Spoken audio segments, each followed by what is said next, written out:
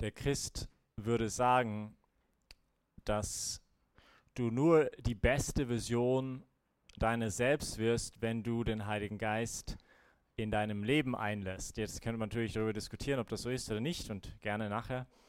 Ich würde mich aber heute Abend eher mit der Frage aufhalten, wie können wir den Heiligen Geist denn in unserem Leben einlassen? Wie geschieht das? Und einerseits, ja, ist es natürlich vor allem erstmal ein Geschenk und darum haben wir ihn darum gebeten, nicht, dass er kommt.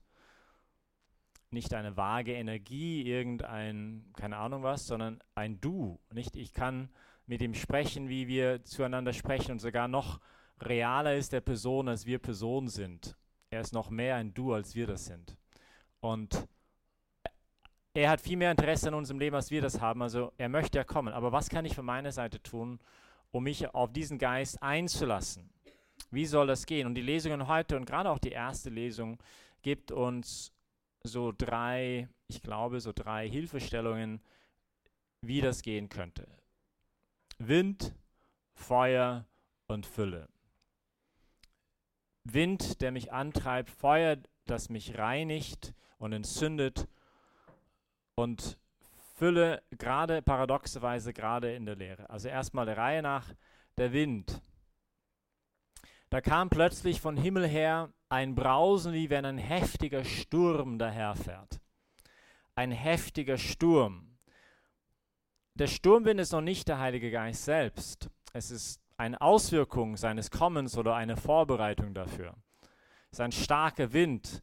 Obwohl, ich weiß nicht, wie es euch geht, natürlich, ja, ab und zu scheint er als ein starker Wind aufzutreten, aber oft genug scheint es, dass der Geist eher ein sanftes Säuseln ist. Nicht so ein bisschen wie die Geschichte, vielleicht erinnert sich der eine oder andere im Alten Testament, also erste große Abschnitt der Bibel, gibt es einen Bericht über einen gewissen Prophet, der hieß Elia und der sollte eine Gotteserfahrung machen oben auf einen Berg und es kommt ein Gewitter, aber Gott ist nicht in diesen Sturm und dann kommt ein Erdbeben, aber Gott ist nicht im Erdbeben und dann kommt ein Feuer und Gott ist nicht im Feuer und dann kommt ein leises Säuseln des Windes und der Elia verhüllt sein Gesicht, weil jetzt ist die Gegenwart des Herrn da und das ist so, weil der Geist Gottes ja auch extrem respektvoll ist für unsere Freiheit. Er zwingt uns ja nicht. Sagt die Wahrheit. Sei authentisch. Das eigentlich ist Steuerhinterziehung und du weißt es ganz genau. Sag das nicht. Du wirst es nachher bereuen. Entscheide dich für die Freude statt verbittert, ständig verbittert zu sein. Verstell dich nicht, lass dich nicht nur von diesen Erwartungen fernsteuern. Nicht? Es sind öfters diese kleinen Sachen im Alltag, wo man dieses Säuseln merkt, wie der Geist den Verstand erleuchtet, er unseren Willen stärkt, uns aber auch einen Geschmack für das Gute und das Wahre und das Schöne verleiht. Und wenn wir uns auf dieses Säuseln einlassen, merken wir, dass diese Säuseln immer stärker wird, immer mehr befähigt und bekräftigt, je mehr man sich auf dieses Säuseln einlässt. Und dann wird es zu einem Sturmwind irgendwann, das uns eine immer größere Kraft verleiht, die einfach alles wegfegt in uns, das nicht der Liebe entspricht. Weil er ist die Liebe. Und das kann man vielleicht auch dann nachvollziehen, wenn ich kein Christ bin, irgendwie von der Dynamik her. Nicht? Wenn ich zum Beispiel immer die Wahrheit sage, egal was, dann macht mich das stark. Macht mich immer weniger ein Wetterhahn oben auf dem Kirchturm, der hin und her weht, wie gerade die Umstände oder die Erwartungen anderer oder die Clique gerade irgendwie sich bewegt. Es macht mich immer weniger manipulierbar. Aber wir merken auch, dass dieses menschliche Bemühen, mitzumachen mit dem Geist, auch irgendwie seine Grenzen haben kann. Nicht, dass wir merken, das schaffe ich nicht mehr alleine. Und wo manchmal da irgendwie eine Kraft kommt, uns unser menschliches Bemühen stärkt, das nicht mehr rein menschlich erklärlich ist. Wo ich irgendwie sagen kann, da hilft mir jemand, da weht wer anderer, da ist jemand mit mir. Nicht? Und mich persönlich hilft es gerade auch in den Beispielen, die Märtyrer anzuschauen, nicht, wo man sagt, boah, manche von denen, also auch rein menschliche Kraft ist das irgendwie nicht so ganz erklärlich, wie sie das gemacht haben. Oder für mich jetzt auch vor ein paar Monaten am Anfang vom Krieg in der Ukraine einfach diese Freiwilligen, die aus ihrer christlichen Überzeugung sagen, okay, ich bin bereit, diese Autos mit den Hilfsgütern und den Schutzwesten ins Osten des Landes zu fahren und versuchen, hinter den russischen Linien zu kommen, um diese Hilfsgüter dorthin zu bringen, obwohl es lebensgefährlich war. Und wo man sich fragt, okay, woher kommt dieses Courage, diese Stärke, diese Kraft her, dieser Starkmut? Und manchmal ist es nicht so ganz so spektakulär. Ich denke an einen Mitbruder von mir, der nach 9 Uhr am Abend nicht zu gebrauchen ist. Also ich liebe ihn, aber er ist nach 9 Uhr am Abend nicht zu gebrauchen. Und da gab es so eine Zeit für 2, 3 Monate, wo er etwas machen musste und das ihn immer verlangt hat, am Abend einfach spät auf zu sein. Und jetzt kann man das versuchen, irgendwie psychologisch vielleicht irgendwie zu deuten, aber für mich war es irgendwie trotzdem beeindruckend, wo er in dieser Zeit, wo es um viel ging, einfach eine Kraft hatte und wo er ausgeglichen geblieben ist und nicht irgendwie genervt war und wo er auch sagt, das habe ich noch nie erlebt und seitdem auch nie wieder. Nicht, wo einfach eine besondere Kraft da war, wo der Herr, ich hoffe, dass es wiederkommt, dass der Herr ihm da geholfen hat, nicht? Oder ich denke an mein eigenes Leben auf eine viel unspektakulärere Weise das erlebt habe. Nicht viele von euch, die mich kennen, wissen, wenn man mich fragt, wie es mir geht, dann sage ich, ja, es geht mir eigentlich viel zu gut und ich fühle mich wie frisch verliebt seit 30 Jahren und es wird immer schlimmer und ich glaube, ich habe einmal einen Zweifel gehabt, ob ich Priester werden sollte, als ich so 14 war, für einen halben Tag. Und ich habe nie eine Krise gehabt, nicht? Und ich habe früher gedacht, das war ganz normal und alles sind so das Gleiche. Und übrigens bei den Beziehungen für die Ehe ist genau das Gleiche und nicht. Und die Ehepaare, die verlieben sich und dann heiraten sie und es wird immer schlimmer, also dieses Verliebtsein. Und dann, als ich so 17, 18 wurde, habe ich so langsam begonnen zu merken, nein, eigentlich ist es nicht. Die haben auch ihre Krisen, ihre Probleme und jetzt nicht nach so vielen Jahren merke ich, boah, das ist so ein Geschenk, nicht? Und das ist nicht auf meinen Mist gewachsen. Versteht ihr, was ich meine? Das ist ja nicht, weil ich so großartig, so toll wäre, sondern es ist einfach ein reines Geschenk und je mehr ich Priester bin, also länger, desto mehr merke ich das und dann sage ich dem lieben Gott, hey, die ganzen Gaben, anderen Gaben, Charismen des Heiligen Geistes, die können dir geschenkt bleiben. Also ich bin dankbar fast, dass ich sie nicht habe. Also ich kann nicht in Zungen reden, es sei denn, dass ich es irgendwie vormachen würde. Das wird wahrscheinlich nicht so wahnsinnig ermutigend sein. Ich habe keine Heilungsgabe. Wenn mich die Eltern fragen, ihre Kinder zu segnen, weil sie zu laut schreien in der Nacht, dann schreien sie noch lauter. Nicht? Und dann sage ich den Herrn, das ist okay, aber ich bin so dankbar für dieses Geschenk. Und für mich ist das überhaupt nicht menschlich erklärlich. Es ist für mich nicht menschlich erklärlich. Es ist einfach, wo man merkt, da ist ja jemand anders im Spiel. Und dafür bin ich so dankbar, sogar als ich aus der Kirche ausgetreten bin. Wenn ich ganz ehrlich bin, muss ich sagen, ich wusste die ganze Zeit, dass er mich ruft. Ja. Und ja, also es ist irgendwie beeindruckend, das zu sehen. Also das Erste ist irgendwie der Wind, nicht der Wind. Und das Schöne aber ist, wir dürfen mit diesem Wind mitmachen. Und je mehr wir es tun, desto kräftiger weht er in uns. Und das hat sehr viel zu tun mit diesen Treue zu den Eingebungen des Heiligen Geistes. Dieses ganz kleine Hindeuten, nicht während des Alltages, da treu zu sein, sofort. Nicht lange herumzumachen und rumzudiskutieren, sondern einfach dem zu folgen und zu vertrauen, dass das nicht mich weniger mich macht oder irgendwie meine Freiheit berauben wird oder irgendwie weniger meine Identität. Ich werde dann immer fremdgesteuert. Nein, man merkt dann dadurch, dass man eigentlich immer mehr sich selbst wird. Das ist ein Riesenparadox. Wahrscheinlich einer der größten Paradoxe des christlichen Glaubens. Nicht? Und das Zweite ist dieses Feuer. Nicht? Es erscheinen dann diese Feuerzungen, die auf die Jünger sich irgendwie niederlassen. Und eines der Wirkungen des Feuers, nicht, denkt man vielleicht gerade in der Antike, nicht, man hat ein schönes Schwert und ist voll mit Rost und so, und dann hat man es gereinigt mit Feuer. Und wir sind auch so ein wunderschöner Gegenstand und der Heilige Geist aber merkt, dass in uns, das sind so Rostflecken, nicht, von Egoismus und Stolz, ich weiß nicht was alles. Und der möchte uns da reinigen oder helfen, dass wir wieder in all unserer Schönheit erscheinen, aber das tut halt ein wenig weh manchmal. Und sich darauf einzulassen, setzt erstmal voraus, dass wir glauben, zu etwas Größeren geschaffen zu sein als nur für uns selbst. Nicht, dass das ultimative Ziel des Menschen Gott heißt und dass diese Liebesbeziehung mit ihm uns beflügelt wie keine andere. Und auch wenn andere Beziehungen natürlich, wenn sie gut funktionieren, das ist die Voraussetzung, uns nicht in eine Abhängigkeit führen, uns nicht unsere Freiheit berauben, uns nicht weniger uns selbst machen, sondern das Gegenteil, ja, dann trifft das auf die Beziehung zu Gott unendlich viel mehr zu. Und die Beziehung mit ihm lässt uns selbst und die Größe unserer Bestimmung so erst richtig finden. Also einerseits dieses Einlassen auf das Feuer setzt voraus, dass ich dieses Feuer auch vertraue.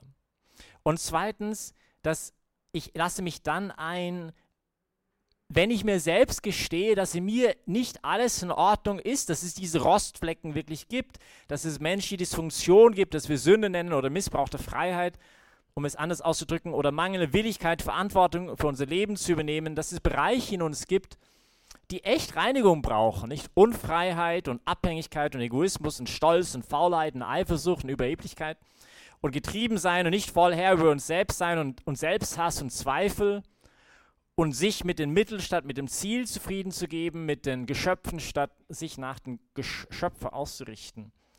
In einer Scheinwelt leben zu wollen statt in der Wirklichkeit.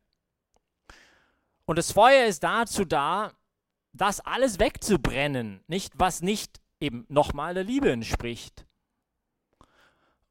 Und das verlangt von unserer Seite aber auch ein inständiges Bitten, was super gefährlich ist, weil er könnte ja dann wirklich auch auftauchen, der Heilige Geist, und beginnen ein inständiges Bitten, dass dieses Feuer kommt und mich reinigt, nicht? Und dann macht es halt auch, also wenn ich das ehrlich meine. Und das braucht halt ein Vertrauen, nicht? Und zugleich aber auch dieses inständige Bitten, ja, komm, Heiliger Geist, nicht? Mach mich zu einer besseren Vision meines Selbst. Oder um es altmodisch zu sagen, hilf mir in der Heiligkeit zu wachsen.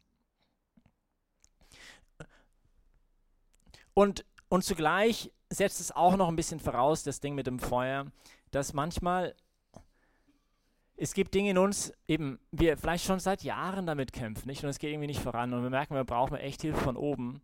Und vielleicht ist gerade auch diese Konfrontation mit der eigenen Schwäche, der eigenen Unzulänglichkeit in manchen Bereichen unseres Lebens, es ist nicht, ja, es ist demütigend, es ist mühsam, alles, aber es ist auch eine Chance, nicht? Weil wir vielleicht da endlich kapitulieren vor Gott und sagen, ich brauche einen Erlöser. Das schaffe ich nicht alleine. Nicht? Und das ist ja die frohe Botschaft. Also er will uns helfen und Glaube in ihre letzte Konsequenz ist hier nichts anderes, als diese Liebe zu bejahen und mich erlösen zu lassen und nicht versuchen, mich selbst zu erlösen. Und dann das Dritte, und das ist jetzt, also die zwei Bilder konnte man vielleicht irgendwie mit was anfangen. Wir können mit Wind etwas anfangen, mit Feuer. Das Dritte, diese Fülle und Leere, das ist so ein bisschen, ja, tun wir uns vielleicht ein bisschen schwerer. Alle wurden mit dem Heiligen Geist erfüllt. Und das ist ein stiller Vorgang. Im tiefsten unseres Inneren.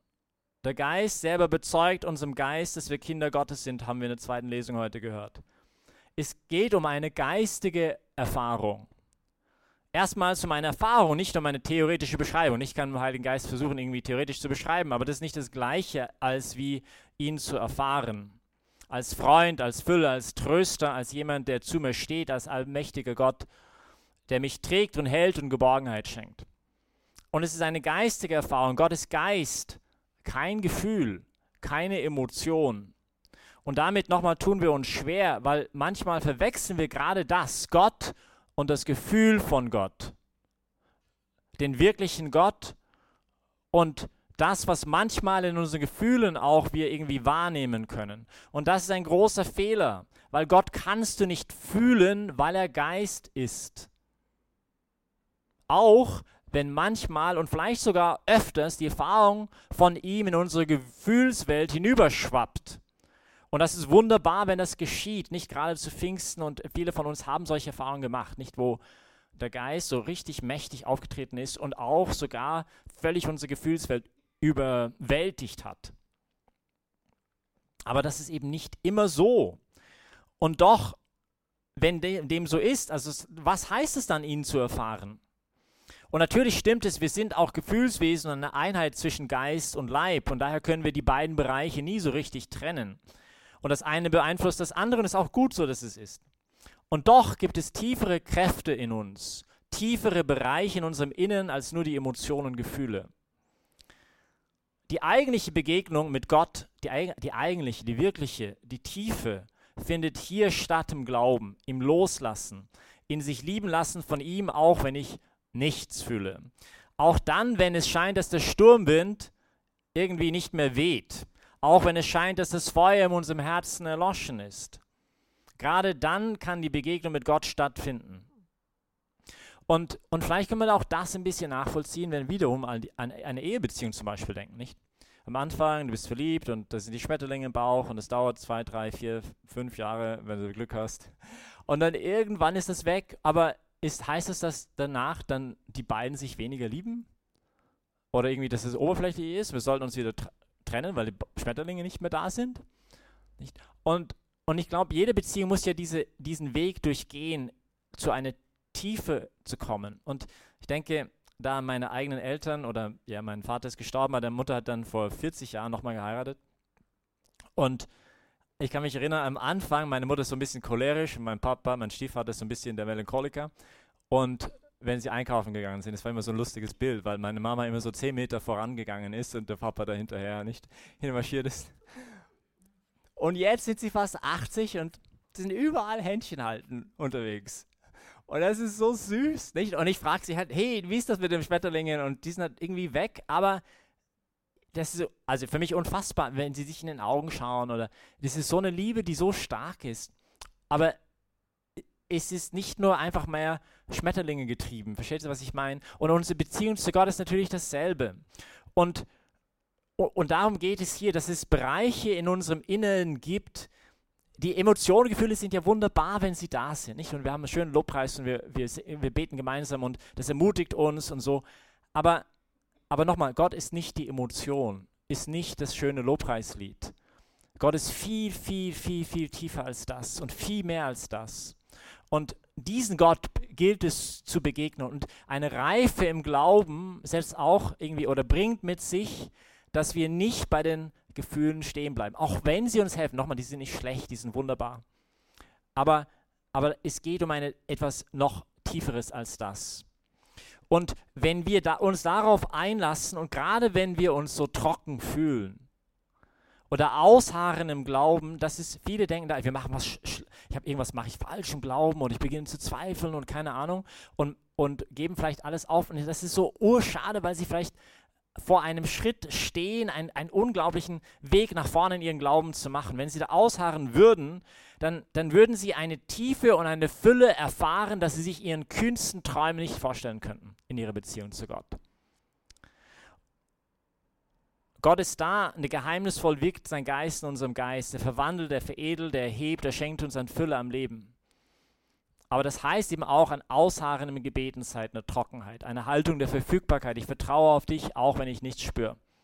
Also, wir haben über 3 Aspekte heute gesprochen. Das heißt, der Heilige Geist, er ist die Gabe Gottes schlechthin, nicht? Er ist ein Geschenk. Das heißt, wir können es auch nicht erzwingen, aber wir können, glaube ich, ein bisschen uns einlassen auf diesen Geist, dass er kommt und vor allem, indem wir versuchen, diesen Wind zu Folge zu leisten, nicht öfters, manchmal schon mit einem Sturmwind gleich schon mal am Anfang an auftritt, aber normalerweise erstmal mit dem Säuseln anfängt und uns da führen zu lassen von diesem Wind. Und zweitens, dass wir aber auch zulassen, dieses Feuer, und davor haben wir manchmal ein bisschen Angst, aber darum müssen wir auch inständig bitten im Vertrauen. Und dann letztens, dieses Königslaster vielleicht einen Schritt weiter zu machen, zu sagen, gerade auch in diesen Momenten der anscheinende Leere, wo er irgendwie nicht da ist, da auszuharren, weil das ist eigentlich vielleicht kurz vor einem Schritt in die Fülle und in die Tiefe der Beziehung.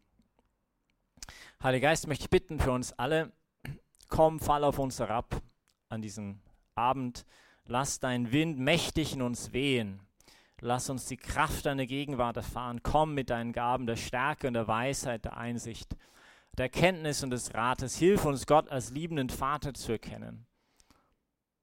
Entzünde in uns dein Feuer, das reinigt, aber auch entzündet. Schenke uns brennende Herzen, ziehe uns hinein in diese Beziehung zwischen Vater und Sohn. Lass uns erkennen, dass wir nicht nur Kinder Gottes heißen, sondern in Wahrheit sind. Lass uns brennen, sodass wir auch andere entzünden können. Und lass uns die Fülle am Leben erfahren, die in Jesus zu finden ist. Das Leben, das er in uns einhauchen möchte. Stärke unseren Glauben, gerade auch dann, wenn wir nicht spüren, wenn echte Liebe und nicht nur das Gefühl von Liebe verlangt wird. Amen.